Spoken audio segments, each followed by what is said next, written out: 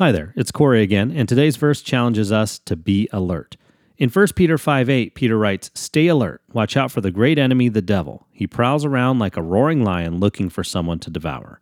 This reminds me of something that happened earlier this year when a jogger from Fort Collins, Colorado was attacked by a mountain lion on a running trail. And rather than succumbing to the attacking lion, the man fought back and miraculously killed the lion with his bare hands.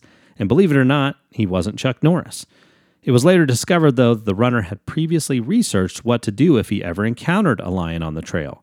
He was as prepared as they come, said a spokeswoman from the Colorado Department of Parks and Wildlife. Likewise, Peter warned followers of Jesus in the early church that they would face attacks from the enemy, the devil. He went on to encourage them to stand firm and be strong. Now, you and I are just as susceptible to attacks from the enemy as well.